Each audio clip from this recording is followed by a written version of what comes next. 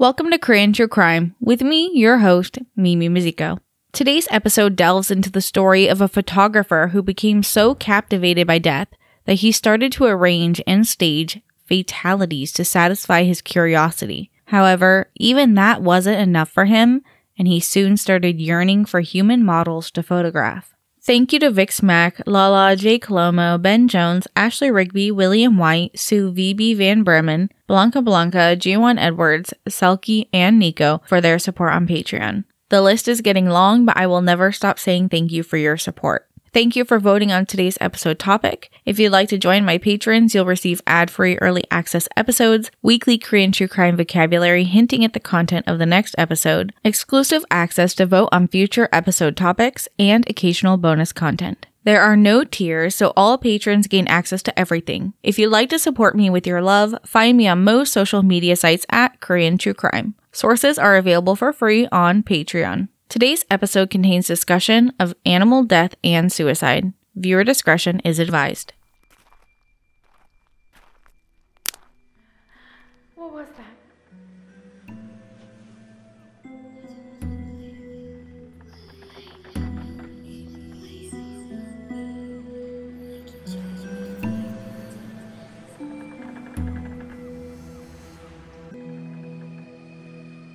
Photographs have the power to capture moments and freeze them in time, allowing us to reflect on the past and remember what has been lost. When it comes to death, photographs can serve as a testament to the reality of mortality and the fragility of life. They can be haunting, beautiful, and thought-provoking all at once, exploring themes of loss, grief, and memory. For some, we have a picture of our birth, our first steps, first day of school, our graduation, wedding, and ultrasounds. A life cycle of photographs.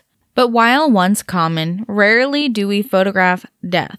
Instead, we place our most beautiful pictures of our loved ones at their funeral to remember them as they were alive. Often, we wish to forget that it ever occurred to someone we love. We remember their lives through their photographs. Open casket funerals are our last witness to the physical body of the person we loved. In traditional Korean death rites, the body of the deceased is kept at the house with the family for several days up to a week. After the burial of the deceased in a burial mound, depending on the beliefs of the family, a mudang or Korean shaman may perform rituals to ward off evil spirits, or a geomancer may join the eldest son to the grave. There are many difficult, very specific rituals for death in Korea for each family member and those closest to the deceased. Women of the deceased family may also perform rituals for the mythical woman Princess Bari, or Bari Gongju. You know I love a little history rabbit hole, and this one is too interesting not to share. In Korean mythology, Princess Bari, or the Abandoned Princess, is Korea's version of a psychopomp, a guide for spirits in the afterlife such as Shinigami in Japanese myth, Hermes and Hades in Greek myth, and in Christianity, Michael the Archangel acts as a psychopomp in some myths. The Korean story goes, in ancient times, there was a 14-year-old king named Ogu who was told by a fortune teller that he would have a male heir if he married a woman named Gilde. He was impatient and married her hastily. The young king and queen had 6 daughters in a row, despite what the fortune teller had told him. Queen Gilde had a taemong, or a dream of a child that she would have, which is still a very, very closely held belief in Korea. If you ask anyone, they probably have a story about their parents or family members' taemong about them. The queen's dream portended that her next baby would be exiled from heaven and be the reincarnation of the immortal Sowang-mo's daughter. Sowang-mo is the guardian of the elixir of life. Her next child was indeed another daughter, which we now know is due to the king's body and not the queen's. But in his anger, King Ogu disowned the child and sentenced the child to death. The newborn was placed into a sealed stone chest and thrown overboard into the deepest part of the ocean. Yeongwang, the dragon queen of the waters, couldn't bear to see an innocent child punished, and safely brought the child back to the shores to the feet of a Buddhist priest, where he opened the stone chest at the temple. Recognizing the king's seal and the outcasted daughter, the priest and monks at the temple decided to raise her in secrecy, naming her Little Abandoned One, or Baridegi. As she grew, she showed signs of the god's favor and was incredibly intelligent. But unable to tell her about her real parents, the priest told her that she was born from the spirit of bamboo and the spirit of the paulownia tree, so she spent her days paying her respects to the forest. But a day came when the monks heard that the king was gravely ill and would die unless he found his outcasted seventh daughter. His first 6 daughters had disappointed him or abandoned him in his old age. The priest and monks were promised a pardon for returning Bari to the king and queen, and when she found out who her father was, she dutifully returned to him. The only cure for his illness was a medicine made in a mythic land far past India. Bari was the only daughter to agree to make the journey.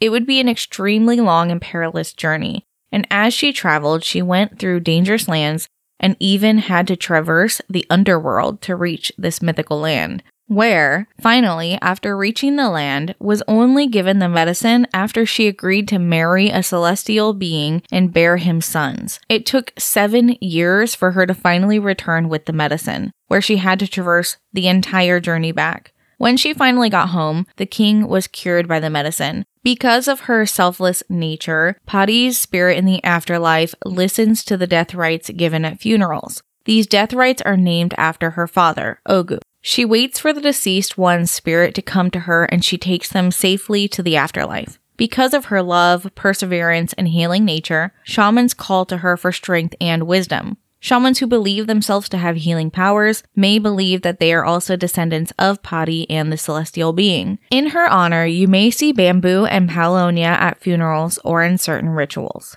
In today's episode, we will look through the lens of a man obsessed with death and photography. His artistic hobby becomes tainted by his twisted desire to observe a person's final moments, the exact opposite of Pari, who went across the world to save her father. The morning of January 18th, 1983, a group of boys began to shoot at one another, dodging bullets, returning fire, hiding behind trees. They played soldiers in the cold winter day. They took their fight into the forest up the side of Mount Hoam in Goro-gu, Seoul. The mountain was covered in leaves from the naked trees, which made the ground soft but slippery. As they moved further up the mountain, they noticed a large pile of leaves that appeared to be a person. Parts of the person were peeking out through the leaves. The boys moved closer, thinking that the mound must be a mannequin. It is never a mannequin, but I'm sure they really hoped it would be. When they moved some of the leaves, they found a woman's body, mostly naked. The boys ran back down the mountain to get help. Police arrived and uncovered the fully frozen body of the woman from under the leaves. The winter cold had slowed the decaying process, and it was uncertain how long she'd been there, but the forensics team estimated about 3 to 4 weeks. The woman was found without her clothes, despite it being the coldest time of the year. There were no signs of struggle, resistance, or injury on her body besides the natural decaying process. The initial belief was that she had gone to the mountain to end her own life by inducing hypothermia. She would have taken off her own clothing to quicken the process. The police needed to identify this woman and understand the circumstances quickly to know if they were dealing with a tragic suicide or a murder. Through fingerprinting, they confirmed her identity as Kim Kyung-hee, a 24-year-old barbershop assistant from Gyeongju who had started work in November and lived very far away from the mountain in Seoul. Lead investigator Kim Won-bae tried to trace her movements, but there was limited information available. The woman was found at a location more than 4 hours away from her home, and the investigators couldn't find any reason for her to be so far away. The mountain where she was found was not a significant or well-known location, and if she had intended to end her life, there were more accessible forests and mountains closer to her home. Although it's a very distressing subject, it's important for the investigators to determine why she chose this specific mountain. They continued their investigation with the direction of the chief to use profiling techniques, which had only been established formally in police investigative work since roughly the mid to late 70s. They believed the woman was murdered despite the lack of signs of resistance. Although she may have removed her clothing to induce hypothermia, she did not show any signs of hypothermia prior to her death that could be indicative of an accidental death or a suicide.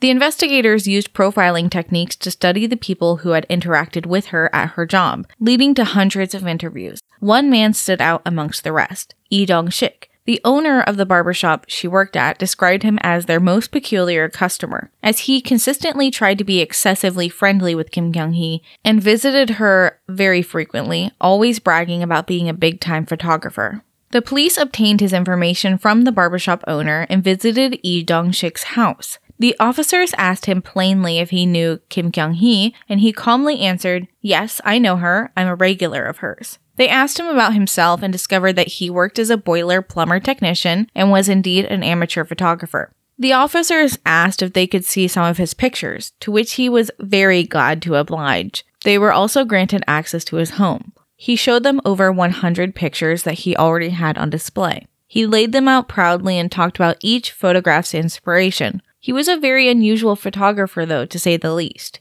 Specifically, his photographs were mainly of nude women in bizarre poses. Most of the photographs were of women masquerading as corpses. They showed women staged to appear dead or dying with stab wounds, blood, staged suicide like hanging themselves, or other grotesque poses. The two officers looked through each photo, puzzled by the snuff-like quality of them, concerned that these were not fake photographs, but instead the trophies of a deranged serial killer. Of the two officers was actually an experienced investigator, Captain Saw, who never took his eye off Lee Dong-sik for a moment. Even when he leaned back against the wooden wall and pushed a singular photo behind his back into a space in the wall that was covered by a wooden gate, the captain demanded to see what Lee Dong-sik had hidden, and through methods we don't know, was given access to the photograph. Of course, this part of Captain Saw's recollection is vague. If the officers waited until being invited in, there most likely wasn't a warrant issued for them to search the home. So this would probably fall under illegal seizure if the photograph wasn't handed over willingly,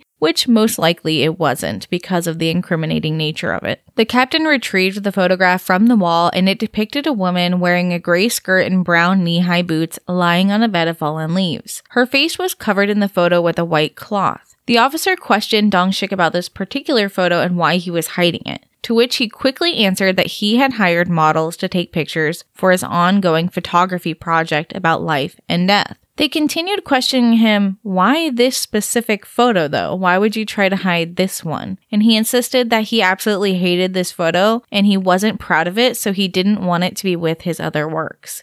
But the officer had already immediately recognized the gray skirt and brown boots as the clothing that Kyung-hee was wearing the day of her disappearance. At this point, they hadn't mentioned that Kyung-hee had died, so the conversation was still relatively casual. The officer asked if the model was Kyung-hee in the photo, and Dong-sik calmly said, "Yes, it's her in the photo." He said that he was a regular customer and that he had asked her to be a model of his. The officers took the photo as evidence that Dong-sik was with her when she was on the mountain in the same clothing, perhaps on the day that she disappeared. This photograph was what they needed to connect him to her death, and they arrested him. Lee Dong-sik's record preceded him. He had 4 prior convictions for special theft. Special theft is specifically theft with a weapon or breaking into a home to commit theft. This is typically referred to as burglary or armed theft in America. Who was this man that they had in their interrogation room, though? They had a woman who had died suspiciously on the mountain, unburied and undressed, and a photographer who was willingly and pridefully showing photographs to the officers that suggested many more victims. Lee Dong-sik was born in 1940 in Daegu and lost both of his parents at the age of 6. He moved into a bad situation in his uncle's house and lived there until he turned 14, when he dropped out of school to move to Seoul to begin making money. He worked as a scavenger, or a nangmajui, for 15 years. This profession exists to this day and is also known as a rag picker, although this is now a derogatory term. Historically in Korea, this job is done by people in extreme poverty during the Japanese colonial era in the 1920s onward. People working as scavengers would carry large baskets or carts and collect rags, metal scraps, cardboard, or waste paper.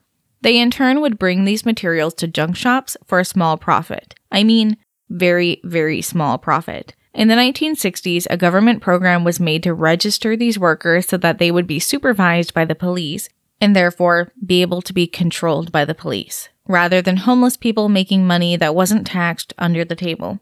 This job actually still exists to this day, but the older people working these jobs are called people who pick up waste paper.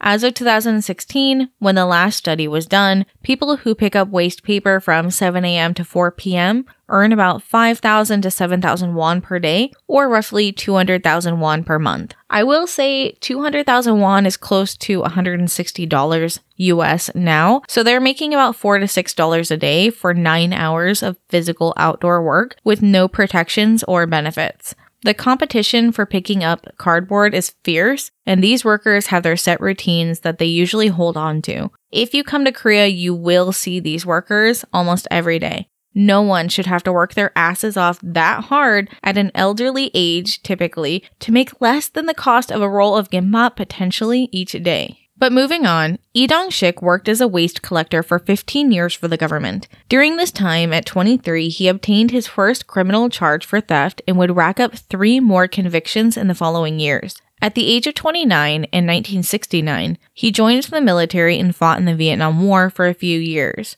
but the details of his deployment are a mystery. He embellishes his importance and duties often. But we know that he was a prideful man and often, throughout interrogation and the trials, mentioned his time serving in the Vietnam War. When he spoke to the investigation team, he pulled out his keyring and showed them a shriveled leather piece on it. He grinned ear to ear and announced it was a human ear that he had taken in the Vietnam War. He said that it was because of this he was able to survive. He returned from duty in the Vietnam War during its final year of 1975 with a bit more financial stability in his life, and he had been able to break out of the cycle of poverty he was stuck in prior to his service. He had some savings and was able to explore his interests, and it was at an art exhibit that he stumbled upon his true calling. He was inspired by the works of an unknown photographer, and his love for photography was born. He met a woman shortly after, and the two of them got married in 1975. By his mid-30s in the late 1970s, he had taken the steps to pursue his newfound passion for photography. He submitted his photographs into contests and won his first award for a picture of a chicken slowly dying by bleeding out. This sets the tone for the rest of his photography, which was described as bizarre and shocking. But we can look back as this being an indicator of future behavior, as he would continue to torture animals and photograph their deaths. As his photography skills continued to progress, he became enamored with Japanese nude photography books, particularly those that dealt with themes of sex and death.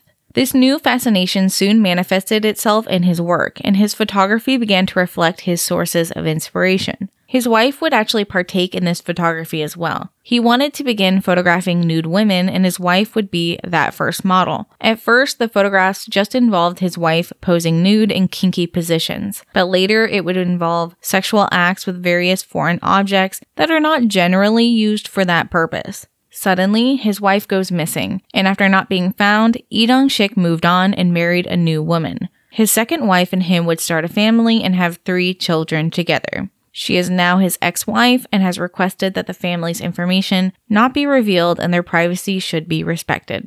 In 1982, he was accepted into the Korean Photographers Association, and his work was recognized with several awards in prestigious contests. He was evaluated as an artist who takes fresh and shocking pictures. He was working as a boiler plumber technician at this time, which was akin to a minimum wage job. He didn't make nearly enough to save up to afford the 1.5 million won Japanese imported camera that he was equipped with. His photography became even more bizarre after marrying his second wife, and he began photographing himself inside coffins with blood pouring from his mouth, or a picture of him dying from a knife being stabbed into his chest. Or he would stage a picture of himself hanging to death with dark bruised makeup on his neck and face to make it look more realistic. The dark turn of his photography really upset his wife, and they thought about it often. He wasn't satisfied just staging himself in his photographs, and really wanted to work more with models. It was at this time he started drinking heavily, and his wife was really concerned for their children being around this kind of behavior. So she decided it was best to leave him and took the children to Japan. Dong-sik began to spiral and put all of his focus into his mission to photograph a real woman's death. He began quickly searching for women to pose in his work. According to the police, there were hundreds of photographs featuring 20 women, not including his first wife or Kyung-hee. These photographs varied in subject matter from fetish work to staged death photography. It was during this time that he was searching for more models that he was able to build a rapport with Kyung-hee as a regular at the barbershop, and eventually would ask her to become one of his models. Kyung-hee had started her work at the barbershop as a shaving assistant, which up until about 2018 Winter Olympics, when Korea did a massive sex work cleanse of the country, which is a topic for another time. But prior to that, barbershops were the most common front for brothels. Myeongsil, or a hair salon, often features barber poles spinning outside with the lights or a spinning colorful tube. But if two poles were featured spinning next to each other in opposite directions, it was more likely that this barbershop was also a brothel. These buildings had to be discreet because sex work was and is illegal in South Korea. To avoid any confusion, barbershops then started changing their spinning poles to have decals of women with flowing hair or customize them with the salon name. You can still see some places like this operating around, but it's much more rare now. Sex work in Korea has, for the most part, been ignored by the police, and this is largely due to the fact that most sex workers are foreign women. Kyung-hee worked as an assistant shaver at this barbershop. It's important to note that this is known for brothels to use this title as a cover for the real job that the women were performing. It's not confirmed, though, whether or not Kyung-hee was participating in this kind of work. We don't have any information or confirmation on this, but it's important to understand the context that this is likely a hidden business happening at this barbershop and why Lee Dong-sik was visiting her weekly for haircuts and shaves. As a side note, I must apologize for my initial coverage of this case that I did on YouTube prior to Korean True Crime becoming a podcast. I often go back and find the original printed newspaper articles from the cases. I get a feeling of what's happening at the time and whether or not the article was on the front page, so whether or not people were talking about it. But in the articles from 1983, Lee Dong-sik and Kyung-hee were referred to as lovers, perhaps to insinuate that she was his mistress and he was having an affair. But also, it is possible that they also couldn't confirm whether or not she indeed was a sex worker at the barbershop, so they just called them lovers. Rumors stemming from this bled into other articles written online and in journals and other true crime programs, which led to the development that the two were in a secret relationship. This is completely false. She had only known Lee Dong-sik for 3 weeks since he began visiting her at the barbershop, but he had gone to the barbershop prior to her working there. On December 13th, 1982, Lee Dong-sik visited Kyung-hee again at the barbershop, this time with the promise of making her a real model with the potential to become rich and famous. He told her, "You have a beautiful body. I want you to be a nude model for me. If you succeed as a model, you will be rich. Come and take some pictures tomorrow and I'll pay you." He eventually coaxed her into agreeing, and they decided where they would meet the next day. That next day, Kyung-hee met Dong-sik at the base of Hoam Mountain as they planned. Dong-sik had told her that they would be taking a remote photo shoot where nobody could see them, as it was a nude photo shoot after all. They hiked up the mountain to a secluded location that Dong-sik had chosen for the shoot. Once they arrived, Dong-sik told her that she would feel cold during the shoot and offered her a cold medicine drink that would warm her up and prevent her from getting sick. Kyung-hee, trusting Dong-sik, quickly drank the medicine despite it having an unpleasant taste. In interrogation, Dong-sik mentioned that he had purchased the medicine drink at a store nearby with Kyung-hee so that she would trust him when he gave it to her, but that he'd switched it out with a bottle he brought from home, which contained poison. Dong-sik posed Kyung-hee on a pile of leaves and began taking photos of her as soon as the poison took effect. He took a total of 21 photos. The first 16 showing Kyung-hee starting to feel the effects of the poison, and the last 5 after she had passed away. The high dose of poison in the drink caused her death within minutes of ingestion. After her death, Dong-sik took a few more photos, posed her body, covered it with leaves, and disposed her clothes and shoes far away. Then he left her there without a second thought. Dong-sik admitted that he wanted to recreate the dramatic scene of Death of a Soldier by Robert Capa, who photographed a dying soldier in Spain. Dong-sik was confident in interrogation that he could talk his way out of his situation when speaking to the police. Initially, he claimed that all of the photographs were staged and fake, including Kyung-hee's, and that she must have killed herself after the photo shoot. He even went so far as to dismiss any involvement on his part. However, the police interrogated him for 4 days until eventually he revealed a hidden compartment in his home where they found the original film for the photographs and his diary. His diary was filled with his fantasies of killing women and documenting their deaths. It listed all the names of the 22 women he had photographed, including his ex-wife and Kyung-hee. Dong-sik then decided to change his story, claiming that Kyung-hee wanted to end her own life and he only agreed to photograph it afterwards. But the police knew that his story was not credible and continued to investigate the case using the original films that they found. This case was a turning point in forensics in Korea, as the original film captured by Dong-sik's expensive camera was of exceptional quality, even by today's standard. The investigative team adopted a new technique to compare the original film and the photo to their evidence photographs of the crime scene. The photographs were sent to Japan for photo analysis, and this was actually the first analysis that noticed that the victim was slowly dying if you look at the photographs in chronological order.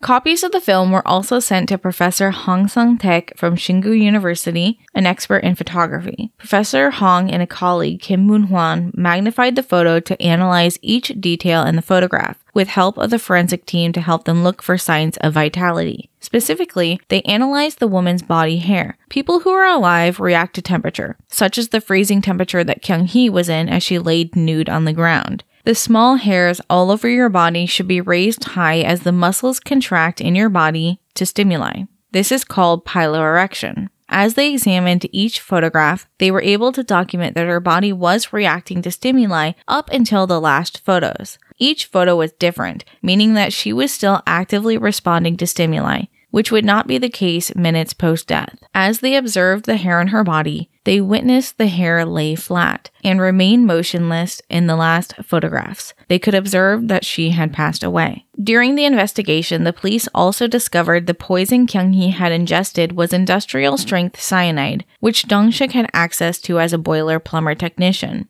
As all of the evidence was being gathered and presented to Dong-sik, he realized that he had been caught. He maintained that he was not a psychopath despite being considered one by many. He insisted that he was merely an artist caught in his art. "The way a human dies is art. I've always longed for this," he said. But Dong-sik was the first to spread the rumors that him and Kyung-hee were lovers. This is where the false information began, and it wasn't until much later that those who knew her were able to clarify that no, she was not in a relationship with him. He told investigators that they were lovers, and she had threatened to tell his wife. I believe that this effort was made to seem like he was a man murdering his girlfriend, to take the heat off of the other women detailed in his journal, and away from his missing ex-wife. Meanwhile, his missing ex-wife's family came to the investigative team and told them that someone had handed over a picture of the missing ex-wife wearing a kimono. The investigative team insisted that there was no evidence linking him to her disappearance, despite really not doing any investigative work into it.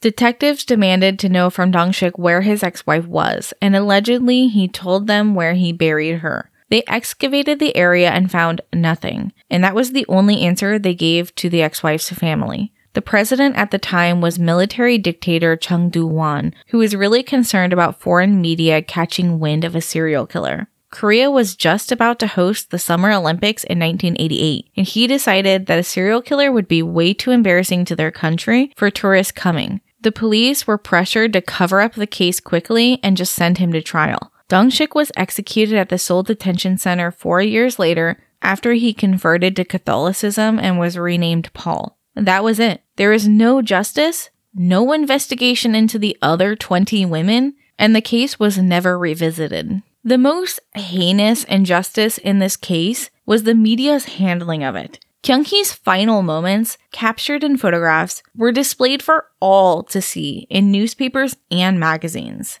Despite them not publishing her nude photographs, having the images on the front page at all is still deeply disrespectful. Meanwhile, photographs taken by Lee Dong-sik were being sold at auctions in Japan and France following his execution, some of which could be literal snuff photographs. This perpetuates the trauma suffered by Kyung-hee's family and friends. I find it disheartening that my cases so often end in disappointment due to the way that they're handled. There seems to be a lack of empathy for the victims and very little effort made to seek justice for them.